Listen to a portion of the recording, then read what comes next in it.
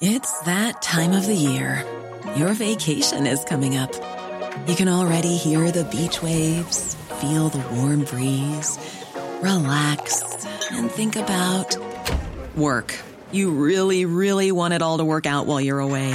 Monday.com gives you and the team that peace of mind. When all work is on one platform and everyone's in sync, things just flow. Wherever you are, tap the banner to go to Monday.com.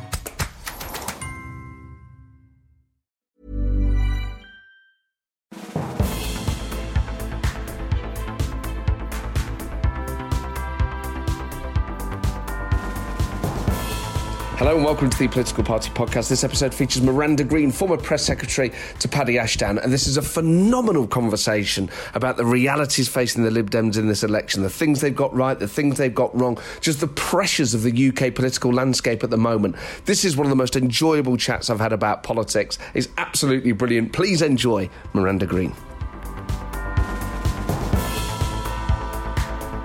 Delighted to be joined by Miranda Green, now at the FT, former advisor to Paddy Ashdown. Miranda, how do you feel it's going for the Lib Dems in this final week? Oh, God, Matt, I think it's getting really tough again. I mean, you know, I think there's a real chance it could be a bit like 2015 again. You know, just the most almighty squeeze. And as we saw in 2017 as well, I mean, I've only got a B in O-level physics, but I'm reaching for some sort of metaphor to do with kind of like repellent magnetic poles. Do you know what I mean? So you've got a repellent Tory party, a repellent Labour Party, and actually the one in the middle just gets sort of moves from side to side and can't make an impact at all. And I think that's happened all over again, you know, because it's almost like, I mean, it's not so much that Boris Johnson and Jeremy Corbyn sort of scare the horses. It's more like they start a bloody stampede from one side to the other side. It's like Jumanji. Yeah, exactly. So, you know, if you're standing in the middle saying, you know, actually the IFS thought that our figures added up, you know, I mean, forget it. You really stuffed. And obviously the campaign has not been brilliant either. So, you know, all that optimism from earlier in the year, from the European elections, and the idea that you could actually have a centre party that was kind of a gathering point for the people who are horrified by what's happened with the extremism and the sort of capturing of the two main parties by a clique, you know, which is what's happened in both Labour and the Conservatives. I think that's, unfortunately, in this campaign, that's kind of evaporated for them. I mean, is it that, or is it just, and so many of us have been thinking about this throughout the campaign and obviously prior to the campaign, is maybe there just aren't that many people who are that horrified by Jeremy Corbyn and Boris Johnson and Brexit and what's happened to Labour. Maybe it's quite a small pool to be fishing in. Really? Do you think? I don't get that impression. I can't remember such a grim campaign. And I can't remember so many conversations with people, both friends and colleagues and, you know, people that you meet out and about reporting who say, well, who describe a sort of anguish, actually, in making up their minds about who to vote for. It's not with enthusiasm. I would say the opposite, actually, of your theory, which is I think there's a sort of hardcore who are very happy with Jeremy Corbyn's leadership of the Labour Party and very happy with a very hard Brexit Tory party. And there's actually loads of people along a spectrum in the middle, but they're so worried about the other guy, you know. So that's what it is. It's fear of, for Tory moderates, Jeremy Corbyn, for Labour moderates, Boris Johnson. Yeah. And they're better the devil you know, even in an election like this. Yeah, very much better the devil you know. And I think also, you know, I mean, we know from 2015 and 2017, that kind of last minute message to moderate Tory waverers who might be thinking of voting for the Lib Dems down in the, you know, in those seats of Southwest. Well, actually, do you know what? I think the Southwest is a bit gone anyway for the Lib Dems because it's so Brexity. I think there are pockets, you know, but all those seats around London where it's like it's affluent. There's a lot of people who've moved out of London. It's very now fertile territory for the Lib Dems, but that last minute, do you really want to let this Labour leader in? It worked for them, for the Tories, very well in both the last general elections, and I think it probably worked for them very well again. I don't know. I mean, we can stay up for Isha though, right? Because we could maybe be hopeful that Dominic Raab might be the Portillo moment. I think that's going to keep people going into the early hours. The hope that maybe Dominic Raab might lose his seat. Maybe Brexit then has not been the opportunity for the Lib Dems it should have been, because maybe it is Brexit that reinforces that fear of Boris or fear of Corbyn, in that without Brexit, people would say, well, they're both just rubbish, but this is purely about which government we have for the next 5 years. Brexit, people perceive to be a bigger issue than just who wins the election. And actually, this election has more at stake. And even though the Lib Dems are where most Remain people are, the perception is that Jeremy Corbyn is the best way to perhaps deliver a second referendum. Boris Johnson is the best way to get Brexit done. Yeah, I think there's a lot in that. I think also, you know, I think it is true that our politics are changing and changing quite fast. And I think there's a lot of... I mean, you even only have to look at what happened in 2017 in terms of the sort of people who were voting Tory for the first time. Yes. And obviously this time the Tories are chasing a whole new bunch of Labour voters. And Labour has kind of captured a sort of liberal middle class vote in urban areas. You know, so there's a lot of change going on under the surface, and I do think the kind of two-party system and first past the post is under unprecedented strain, and something at some point, God, is going to have to give. But, you know, in the meantime, I think the Lib Dems, well, I think they believed several things that turned out not to be true, okay? So I think they really believed that Brexit had redefined politics completely, and that left-right didn't matter anymore, really. And it was all about Leave versus Remain. And, you know, I did a piece of work recently with the British election study, and when you look at the Leave versus Remain on the kind of voter map, the Remain is exactly over the Lib Dem voters, you know. Yes. So they just thought they could capture that huge pool of people because that was the only thing that mattered to people now. And I think that's just been overstated, and I think left-right still does matter. And obviously leadership really matters, because in a general election, you're not voting on issues as much as you're voting on who you want to be Prime Minister. And I think that's bad. I think the other thing that happened is that because they were doing so well, I think they were looking around the world at places where the Centre Party can do amazingly well very quickly. You know, they were starting to talk about Trudeau's party in Canada and how they'd leapfrogged from, you know, third, even sometimes fourth place to be the party of government. Yes. And, you know, so I think they got a bit carried away, to be honest. Do you think effectively then they've stopped being a national party and we're only talking to 48% of the public? So that's another big issue. I think choosing the revoke Article 50 policy had a lot of problems with it. And I know you've discussed this with Mr. Tony. Mr. Tony, who is obviously a much better analyst of these things than I am, but my feeling is it was a bit of a mistake because it was sort of too hard line, and so those waivers in the middle and also, you know, we've all been through nearly 4 years now of having terrible arguments with people about Brexit, and I think people are actually genuinely sort of worried about the divisions in the country and sounding as if you have just picked a side.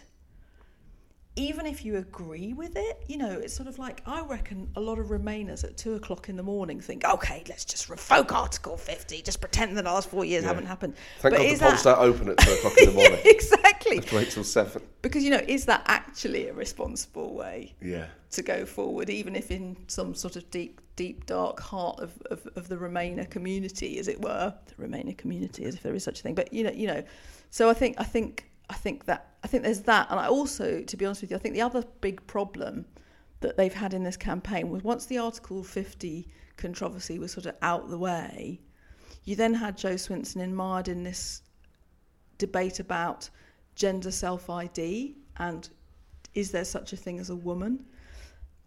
Those are obviously completely different topics, but they have one thing in common, which is a disaster for the Lib Dems, which is, have you gone mad too?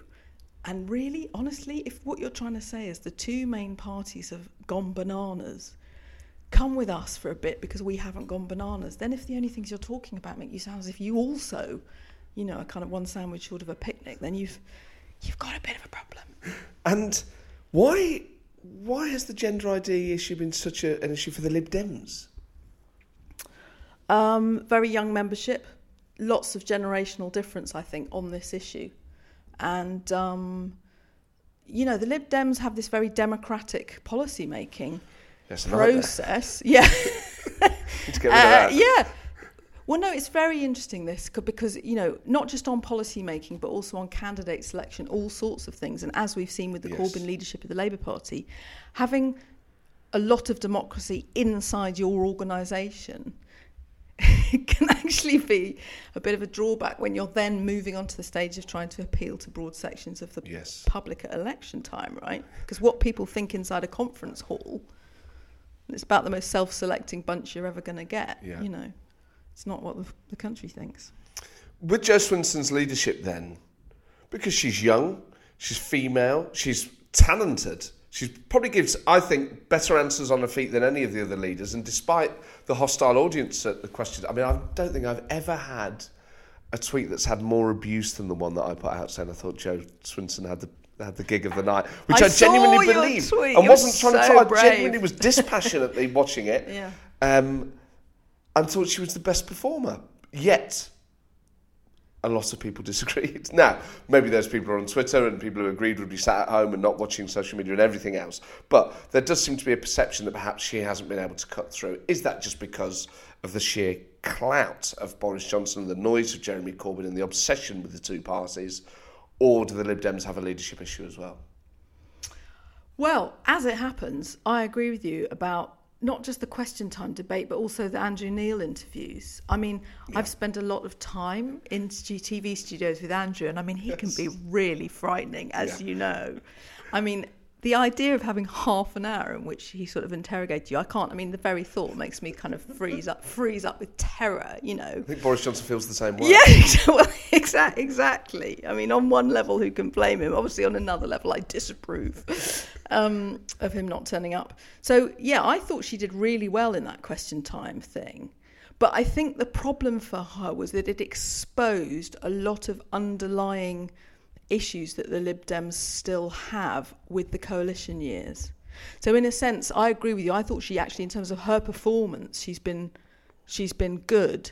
But I think there's a real hangover, which perhaps people didn't realise, about how confusing people found the Lib Dems being in coalition with the Tory party, and how much it upset people who had in the past been happy to give their votes to the Lib Dems, even if they were naturally more Labour or whatever. So I think the coalition years have screwed up a lot of the tactical voting assumptions which would be helping the Lib Dems now in those seats they want to take off the Tories. And also it means when you get a public occasion, you've got this blowback of anger about the coalition years, And I think it's difficult for her personally because, she's actually proud of some of the things she did as a minister. As a junior minister, she was doing all this great stuff about equal rights for parents at work.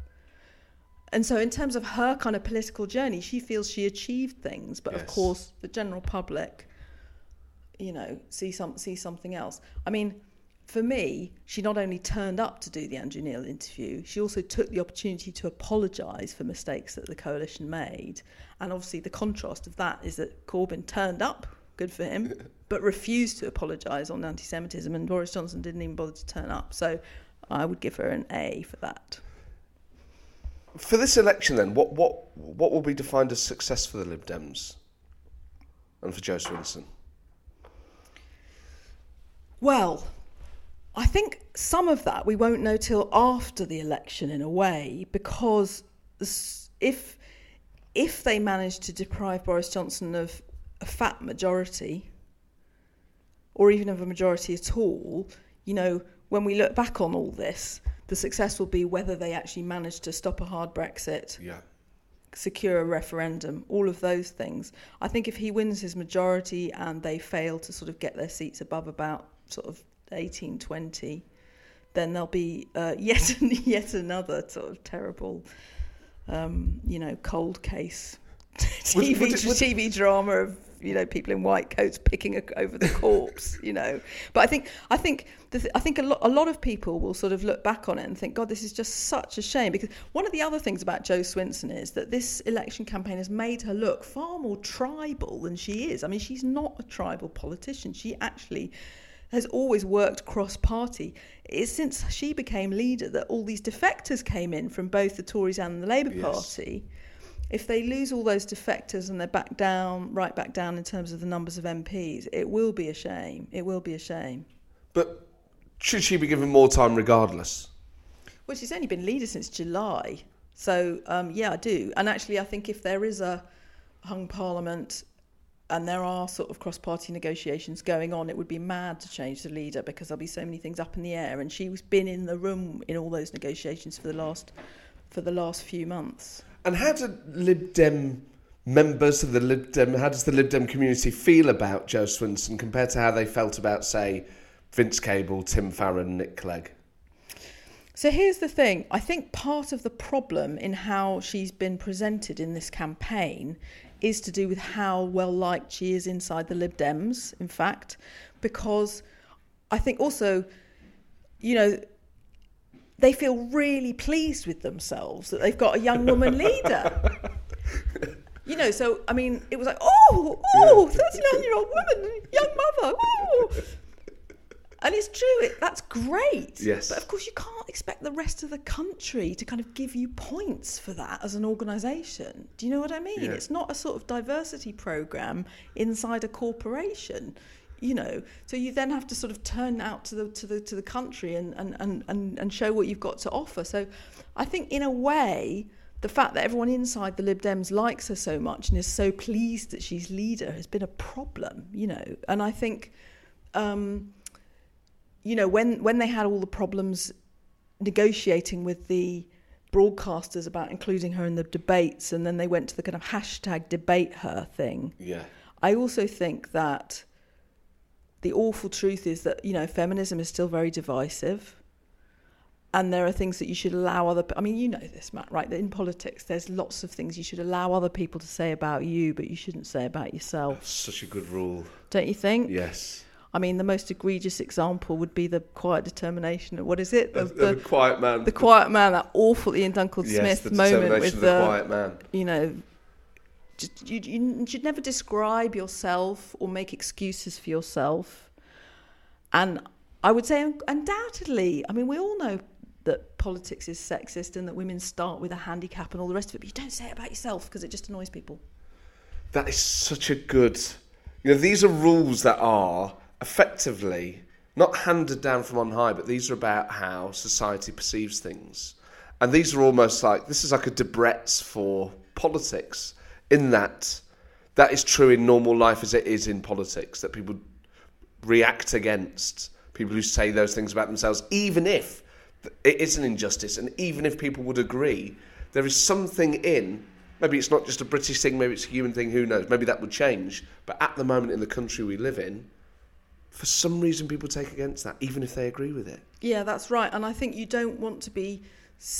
I mean, I think so far, I don't know what you think, but I think so far we've avoided getting into a kind of US-style culture war, even though the Brexit thing has threatened it. Yeah. And I think it remains a kind of threat, whether our political conversation gets disrupted by all this other sort of horror. But, you know, you can see in America, the idea of, you know, women's rights and women's place in society, it becomes part of a sort of awful list of issues that then are very divisive. We don't want to go there. Yes. So I think you don't want to be part of any conversation that makes it look as if you're standing on your values and opposing somebody else's values too much, because you're onto that territory. And the Brexit divide does have those elements about it, right? Oh, Brexit does. I think Jeremy Corbyn's Labour Party does. I think elements of... certainly the Conservative and the Tory Party are desperate for a culture war. And not just party membership and party leadership, but a swathe of supporters online and elsewhere are ready to have a culture war that I think that for the vast majority of us is a horrific and an exhausting prospect. And also just like human life is so complicated, and how people feel about these issues... You know, some of them, you shouldn't say there's a right and a wrong answer. And also some of them are bound up with kind of unbelievable levels of social change in one generation. Yeah. And to sort of outlaw people's emotional reactions to that, I think is unacceptable, actually. So... A lot can happen in 3 years, like a chatbot may be your new best friend. But what won't change? Needing health insurance. United Healthcare Tri-Term Medical Plans, underwritten by Golden Rule Insurance Company, offer flexible, budget-friendly coverage that lasts nearly 3 years in some states. Learn more at uh1.com. It's that time of the year. Your vacation is coming up. You can already hear the beach waves, feel the warm breeze, relax, and think about work. You really, really want it all to work out while you're away. Monday.com gives you and the team that peace of mind. When all work is on one platform and everyone's in sync, things just flow. Wherever you are, tap the banner to go to Monday.com.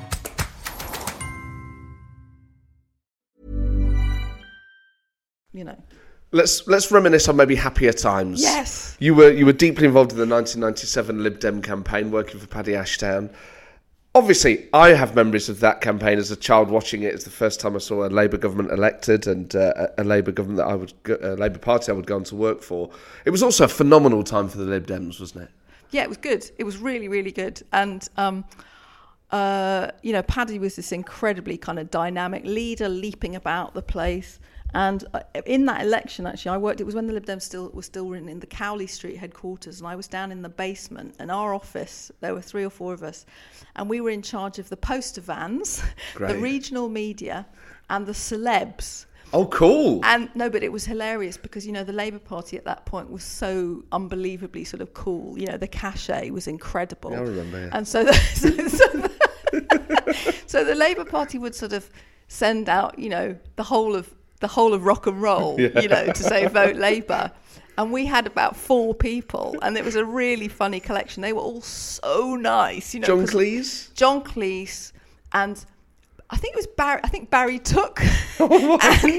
and the guy who was in The Equalizer. Oh man! That the actor in The Equalizer. So that already it was a sort of totally mad, random mixed bag. But then the best ones we could offer, if it was like a really high level sort of celeb call out, we had Peter Ustinov, who everybody's mum liked, and was a very, very witty man. And also we had Honor Blackman.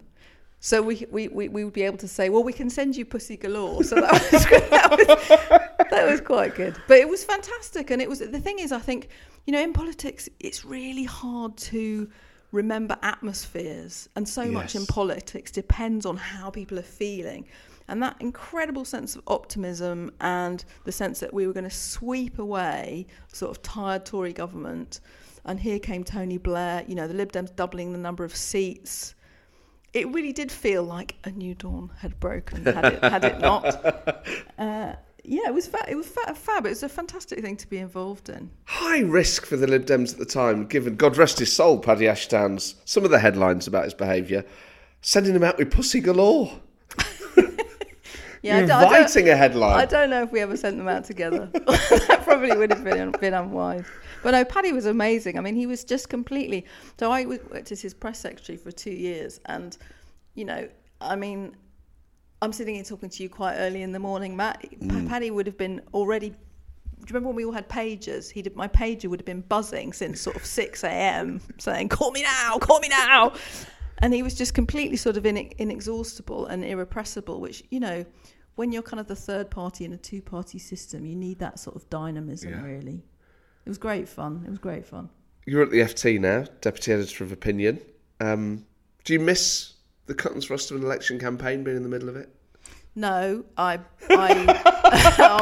really thought what can I say? Yes. No, I do sometimes miss the House of Commons because I worked in the Commons for 5 years, I think, all told, and sort of on both sides, for the paper, but also, as a political aide. And it's quite a sort of human place, quite warm. Obviously, in recent years, all the scandals that have come out about people's staff being treated so badly really upset me, actually, because there is a sort of weird sense of community in there. There certainly was when I was a sort of very young 20-whatever-year-old working in there. And also, this thing of people having friendships with people in different parties, that was very, very true. And it's amazingly fun, So I miss that aspect of it. I think, being at the newspaper is brilliant because you're sort of at the centre of this kind of international web of people. And also because it's the FT, we obviously don't have to be completely dominated by the UK the entire time. Yes. So when you're feeling Brexhaustion or whatever it is that Nigel Farage has started to call it. Thanks very much, Nige, by the way, for giving us all Brexhaustion. And you can sort of turn your attention to some of the other things that are going on in the world. But actually, speaking of Brexhaustion, the other thing that really is winding me up about this campaign, this phenomenon where Boris Johnson seems to be getting away with pretending that Brexit is a kind of something that's just happened to him. Like a weather event. Yeah, that's right. So he's just sort of dissociated himself completely with landing us with this disaster as if it's a meteor that's come from the sky rather than that he was the bloody figurehead of the Leave campaign. And let's just get this out of the road so that we can, mend the road and carry on. It's absurd. But you don't you don't look at people in this campaign, the activists, the advisors, the politicians, with any amount of envy and think, I wish I was working for the Lib Dems now. I could make a difference. I mean, I suppose in a way the root of that question is, what can the Lib Dems do in these final couple of days to maybe turn things around or to maximise their vote? The last couple of days, I mean, it's just about getting your vote out and trying to push back against the very aggressive messaging from the two much bigger organisations who are wanting to squeeze you down to nothing. So it's really a lot of it's to do with the ground game, as they say, the last couple of days. I mean, the sort of wider question, I don't miss it. I think this campaign has been marked by all the parties saying things that they don't really believe. There's been a lot of lying. Yeah. The two main parties' manifestos, they haven't even bothered to make them add up, which I frankly think is an outrage. Yeah. I mean, there was my moment of the whole campaign, actually, apart from Andrew Neil's wonderful tirade against the Prime Minister, my moment of the campaign is Paul Johnson of the IFS being interviewed about the Labour Party manifesto. Did you see this? And his hair is literally standing on end because he can't believe the kind of extraordinary scale of borrowing that would be involved. So I think it's been not really a very respectable campaign on all sides. So I'm really pleased to be nothing to do with it, I have to say. But I am a voter, so I need to make up my mind, like everyone, right? It's difficult. I mean, do you miss it, Matt? Do you miss it? I do, actually, yeah, I do. But I think I'm probably... I thought that this politics gives you a real sense of purpose that very few things in life ever will. And... there's something about the adrenaline of a campaign, the fact that the future of the nation rests on these votes and trying to convince people you're right. This campaign has been a disgrace, and I'm glad I'm not involved in it. But there is something about election campaigns that always makes me think, I wish I was there.